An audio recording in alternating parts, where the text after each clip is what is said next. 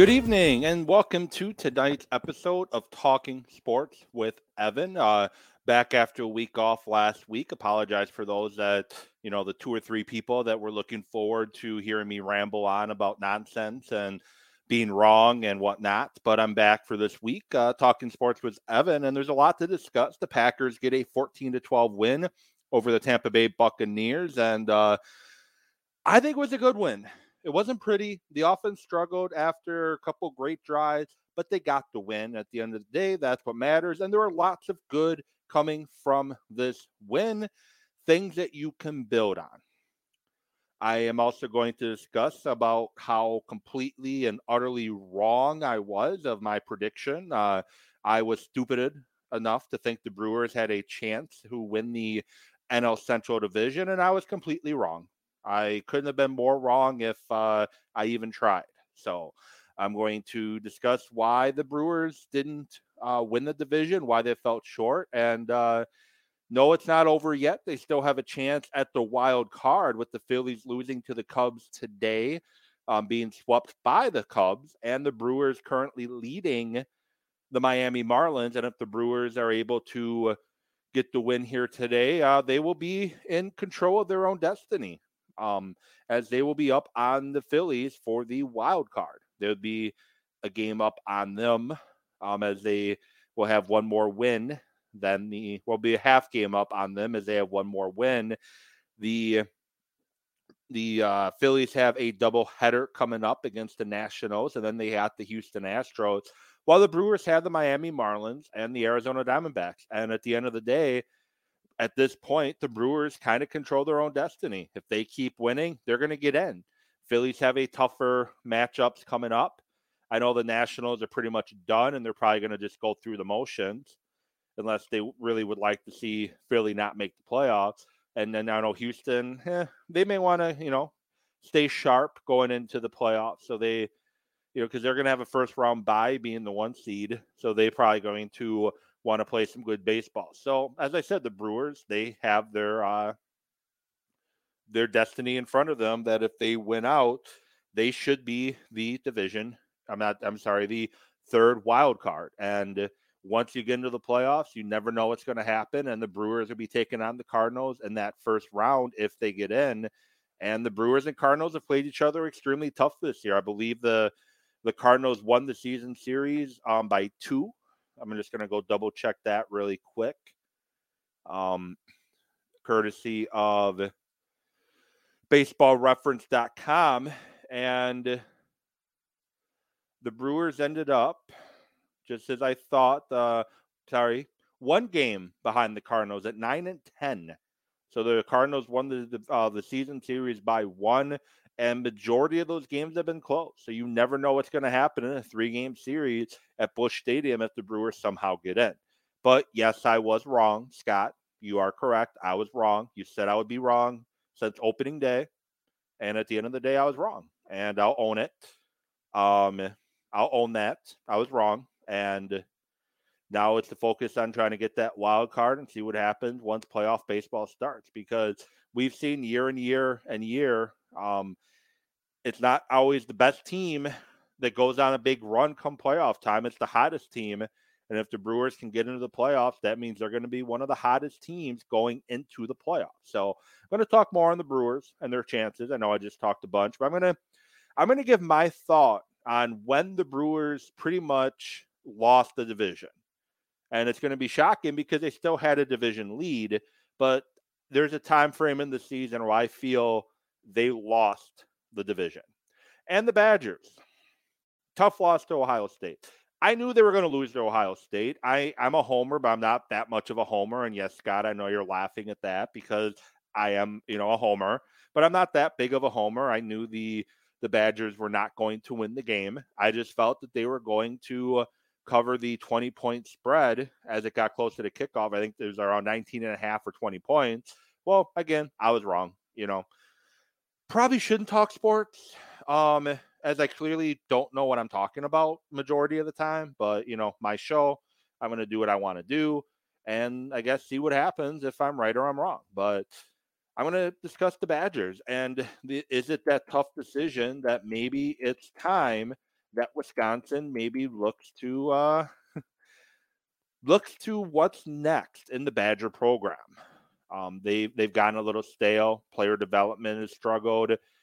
They've had 3 really strong recruiting years in a row, and they followed it up with not a great one last year and not a great recruiting class so far this year. And the guys are just not developing.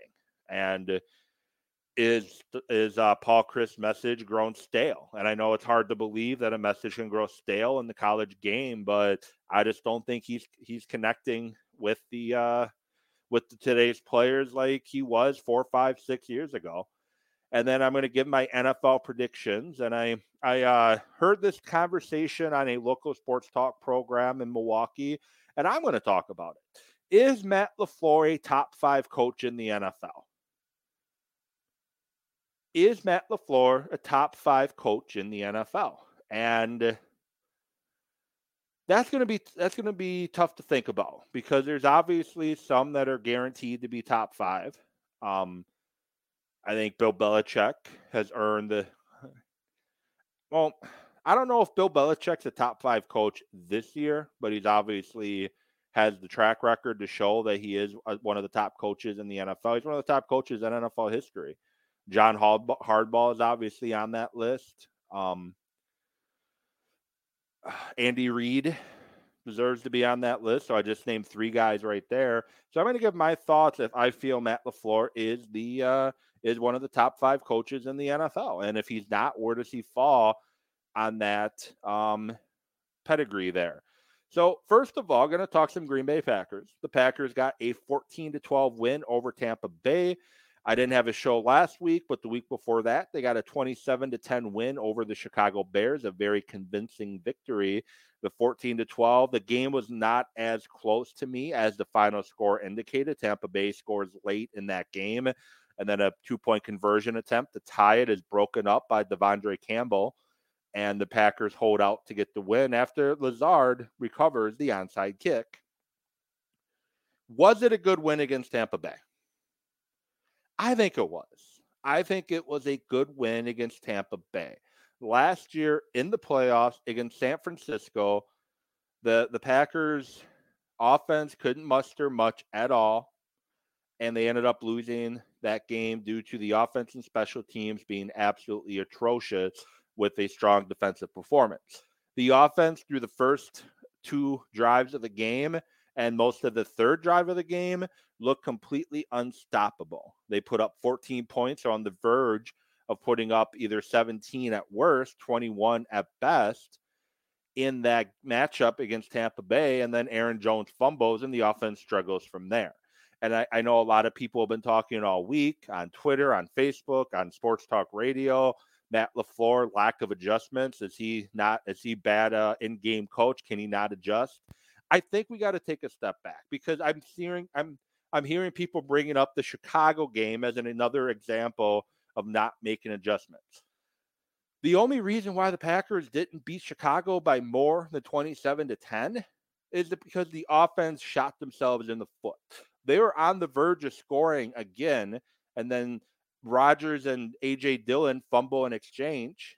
I don't really know whose fault it is. I put more of it on Rodgers than Dillon.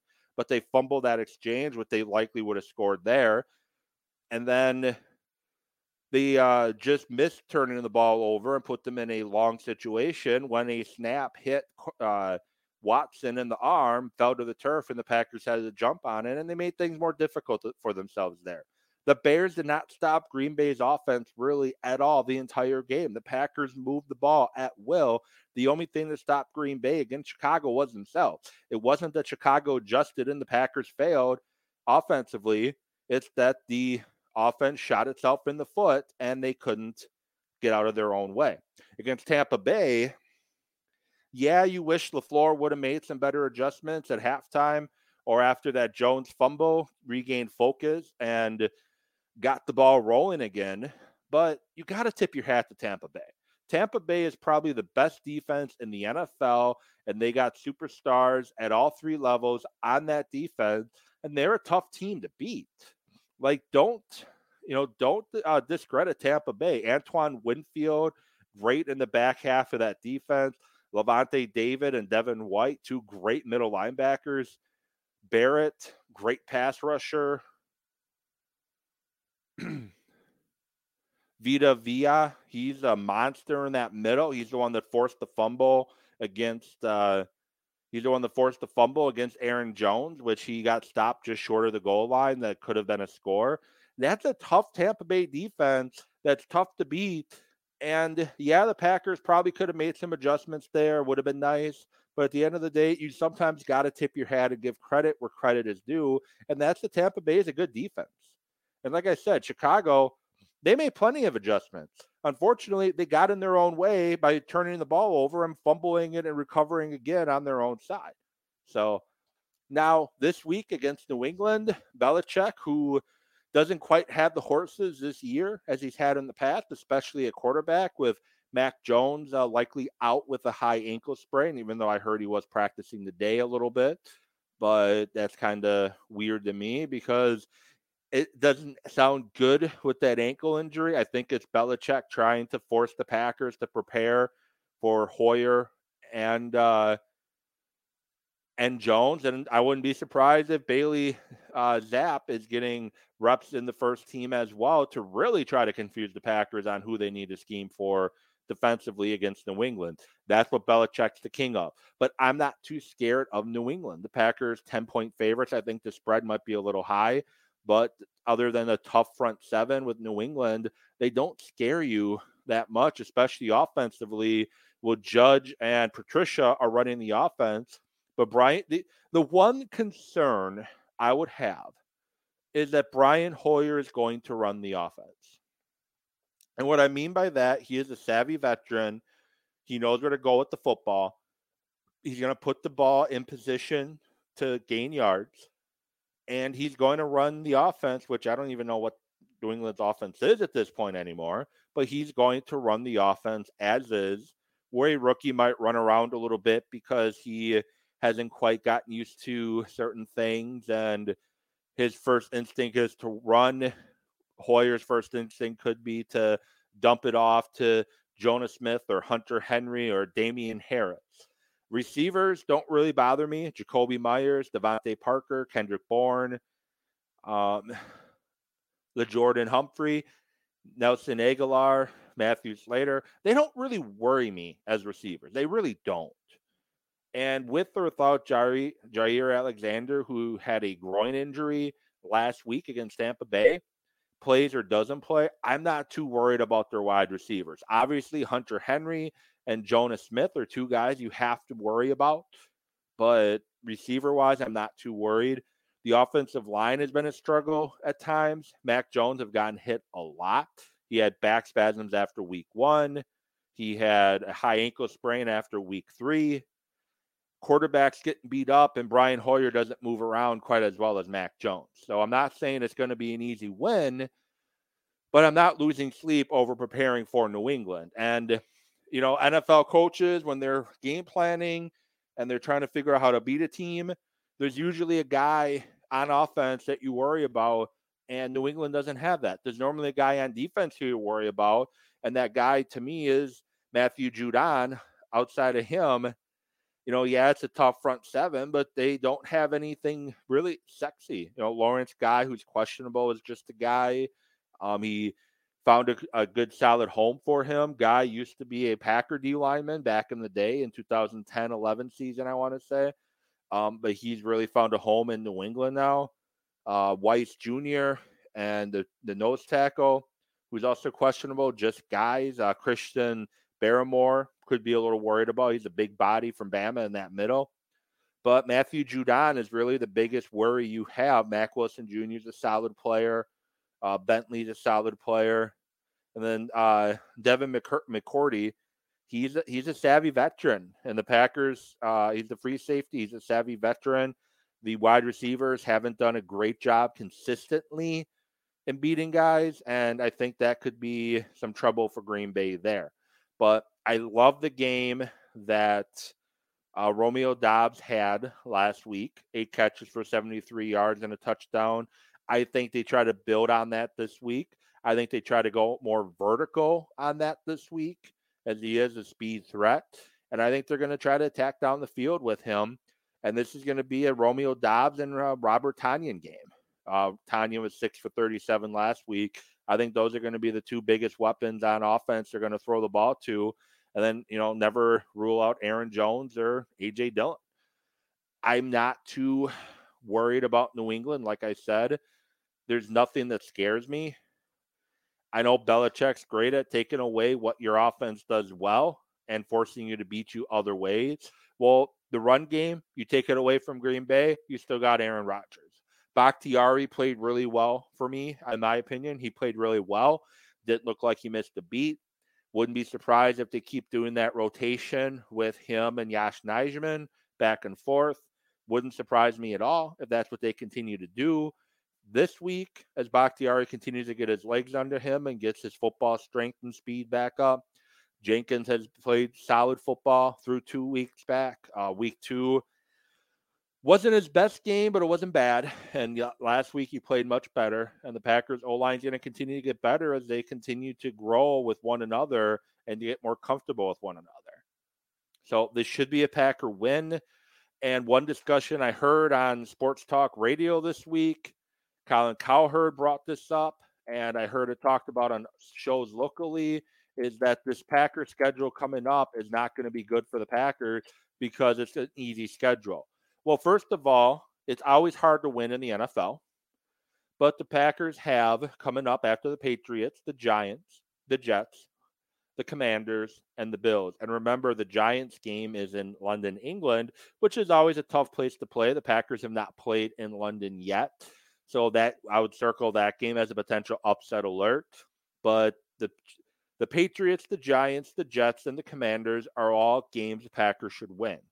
And they're all games that they should be able to build some confidence offensively, which has been a struggle at times through 3 weeks. They should be able to gain some consistency, gain some confidence against the Patriots, the Giants, the Jets, and the Commanders as they get ready for Sunday Night Football against the Buffalo Bills. That's kind of where I'm at right now with the Packers schedule. I think the Packers schedule is fine, and I think they're going to be fine. And it's, like I said, it's perfect to get them ready for what's to come when you got a tough Buffalo team, a much improved Detroit Lions team, a Cowboy team that may or may not have Dak Prescott, and then a Titans team that loves to run the football. So you're going to have to work on trying to stop the run. And then you got the Eagles again. So after those 4 that should be wins, you got tough games. Like I said, you got the Bills, you have the 2 games on the road in Buffalo, in Detroit. Then you have 2 at home against the Cowboys, against the Titans, Thursday Night Football, which it's always hard to play on Thursday night. And then you got the Eagles on the road on November 27th, again on Sunday Night Football. So good tune-up games for Green Bay. Good opportunity to get things right, get things moving, get lathered up when you get in that tough stretch. I know Detroit's defense isn't great, but you still got to get some lather going and get moving a little bit offensively. So NFL schedule this week. Week 3. So the Dolphins and Bills are underway. The Bengals and Dolphins are underway, so I'm going to leave that game alone. But the Vikings and the Saints in England, I think I'm going to take the Saints in that one, as the Saints defense is tough and they're physical and they're going to get after Kirk Cousins. And Cook is a question mark in this game. Lattimore is one that can get in your head, and he's going to do his best against Jefferson. And I think the Saints end up winning a defensive slugfest in that one. I just don't think the Vikings are going to move the ball really well against the Saints. Detroit and Seattle. Detroit wins that game, in my opinion. Their offense has been very good. Detroit has found ways to lose games continuing, as they should have beat the Vikings, but they found a way to lose against Minnesota. Now they got Seattle. I think it's going to be a Detroit rout, as Seattle has become more of a throwing team, but their quarterback isn't very good. Jets and the Steelers. I think the Steelers get this victory. Zach Wilson hasn't played quarterback in several weeks because of a knee injury. I think there's going to be some rust to him, and I think the Steelers pull off that victory on Sunday. The Bears and the Giants. The Bears offensively are still continuing to suck. I know they have a a struggling offensive line, and they have a first-year coordinator, wide receiver core that's not the best, but they found ways to win 2 games. They won once in a slap fest against San Francisco, and then they ended up holding off against the Houston Texans. I think the Giants win this game. On the road in New York, I think the Giants beat the Bears. Titans and the Colts. Two of the top picks for that division, and both teams struggling. I think the Titans win it. I think Derrick Henry is poised for a huge game. I think the Colts are going to struggle to stop the run. I think Matt Ryan makes one too many mistakes. And if you can build a lead against the Colts, you eliminate the Jonathan Taylor effect because you're not going to run the ball a lot when you're behind. I think the Titans win that one. The Chargers and the Texans, even with Herbert dealing with the rib injury, if Herbert plays, the Chargers win. Just they're much more talented than Houston. Houston's been playing tough this year, but I just think it's the Chargers have better talent. So I think the Chargers get that win. Falcons and the Browns. This would be a perfect time for you to take a nap, as both teams are boring. I think the Browns get the win, but it's going to be a boring game. I'm just going to leave it at that. Cowboys and the Commanders. I think the Cowboys get the win. Rush is playing pretty good football. The defense is playing solid for Dallas, and the Commanders are just not that good defensively. You'd think they'd be better. They're just not. Upset watch. And I know you're going to think I'm crazy because the Eagles look like the best team in football, 3-0, destroying everybody. Look out for the Eagles. Give them the Super Bowl now. Give Jalen Hurts the MVP now. But I think Jacksonville comes into Philadelphia, and I think Jacksonville steals the victory. I think they're going to shock people. I think Jacksonville gets the win. Probably the game of the day. I'm surprised it's a 12 p.m. game and not a 3:20 or a 7:20 game rather than Chiefs Buccaneers. I think the Bills Ravens is a little sexier. You know, the Buccaneers have a lot of injuries, so their offense isn't that great. Even if they were healthy, I think they have limitations offensively. But anyways, I'm talking Bills and Ravens. I think we're going to have a high-scoring affair. I think Lamar Jackson pulls it out just because it's at home in Baltimore. Carolina and Arizona. Arizona gets the win. Carolina's just bad. They should just fire their head coach, and I don't wish to see another man lose his job. But you're going to get rid of him at the end of the year anyway. Make the move now. Get an interim in there and get some young guys playing and try to build for next year. The Cardinals get the win. Broncos, Raiders. Broncos country, let's ride. But you're going to ride to an L, as I think the Raiders get their first victory of the year. All you've heard all week is how the Raiders are a very bad 0-3 team, and the offense can't find rhythm, and Davante Adams this, Davante Adams that. He's struggling. But I think the Raiders get the victory. I think they get their first win of the year at home against the Broncos, and they win that one running away. I think Wilson struggles in that one. Already talked Patriots, Packers. So I'm going to jump to Chiefs and Buccaneers. Kansas City wins this game. I think Tampa Bay's too beat up. They don't have the offensive firepower to keep up with Pat Mahomes and company, and Kansas City gets that win.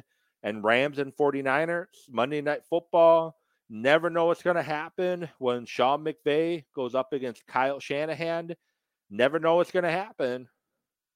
But I think we know what's going to happen. The Rams just have too much talent.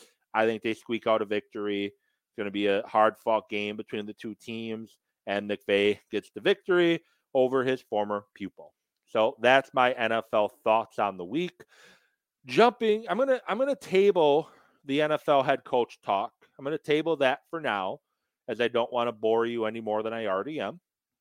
I'm gonna talk some Brewers and when the Brewers lost the division. So like I said, I was 100% completely as wrong as any person could be in predicting the Brewers winning the division. You know, maybe I had my Brewer goggles on too tight, but this on paper looked like a team that was going to compete for a division. And on paper, they do look like a team. The pitching rotation they have, the bullpen that they had, and you have just enough offense to keep you in games, and you have a good enough bullpen to win games at the end. And you could shorten games and not allow a lot of runs, and you'd be fine. But unfortunately, like I said, I was wrong, and the Cardinals were just a better team this year. Brewers got super ice cold in June, and that definitely hurt. But the Cardinals aren't a great team, but they're better than the Brewers this year, and when it matters, they won the division. So I was wrong. So maybe I shouldn't make predictions anymore. I know my win-loss total has been pretty accurate on the Brewers over the last several years. This year I'm off big time, but I've been close most of the time the past 4 or 5 years. But Brewers are guaranteed to finish above 500 again. The only time they haven't in the last, since 2017, the only time they did not finish above 500 was the COVID shortened year. If you play a whole 162 game season that year, maybe they win 81, 82 games. We don't know. Never going to know.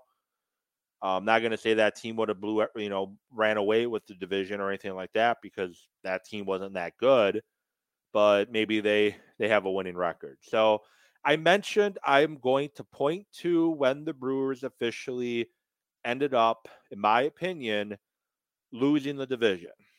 So they took 2 games against the Cubs on the 30th. They beat the Cubs 7-6 and then 3-1 to go to 32-18. Best start in Brewers history. Up 4 games in the division. Then they lost to the Cubs the next day. They lost to the Cubs again. They beat San Diego, but then they lost 8 in a row. So that was 1 win in 9 tries.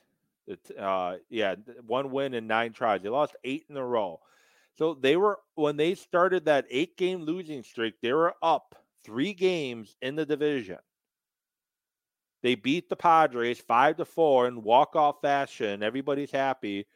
And then they lose 7-0, 4-0, 6-4 in extra, 3-2, 10-0, 8-3, 11-5, 8-6 before they finally beat the Nationals 4-1.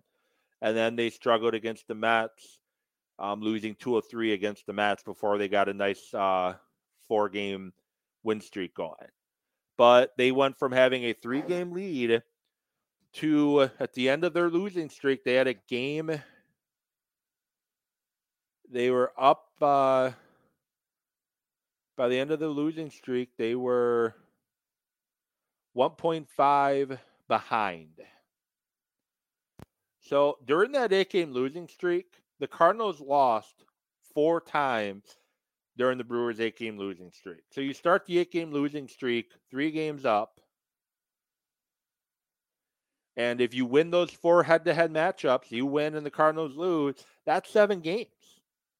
And it's going to be much tougher for the Cardinals to come back down 7, and because they were up 1 game at the end of June. That 8-game stretch in June, to me, is when the Brewers officially lost the division. That's when they lost the division. And June was a rough month. July, their average team, but unfortunately, they could only build that lead up to 4 games as their ceiling mark on July 30th. They beat the Boston Red Sox 9-4. Then they got destroyed by Boston 7-2 the next day. And then they started the month of August with 3 straight losses. After they trade Josh Hader, they lose to Pittsburgh 5-3. They lose to Pittsburgh 8-7, and Devin Williams gives up a walk-off home run on 1 pitch. The next day, Bush gives up a walk-off hit in a 5-4 loss. Then they beat the Reds, and then they lost 2 to the Reds. So Brewers not a horrible team. I think they should have won the division. They didn't. I was wrong in that regard. But that stretch in June, and they ended June 12-15, Their second worst record of the year. They finished 12-15 in August as well. So June and August is really when the Brewers lost it. And because you look at St. Louis, I mean, they went 15-14 in June, just enough to tread water. 11-13 in July. The Brewers went 13-12 in July. They didn't win enough to build that gap. And then in August, the Cardinals go 22-7 and just run away with things.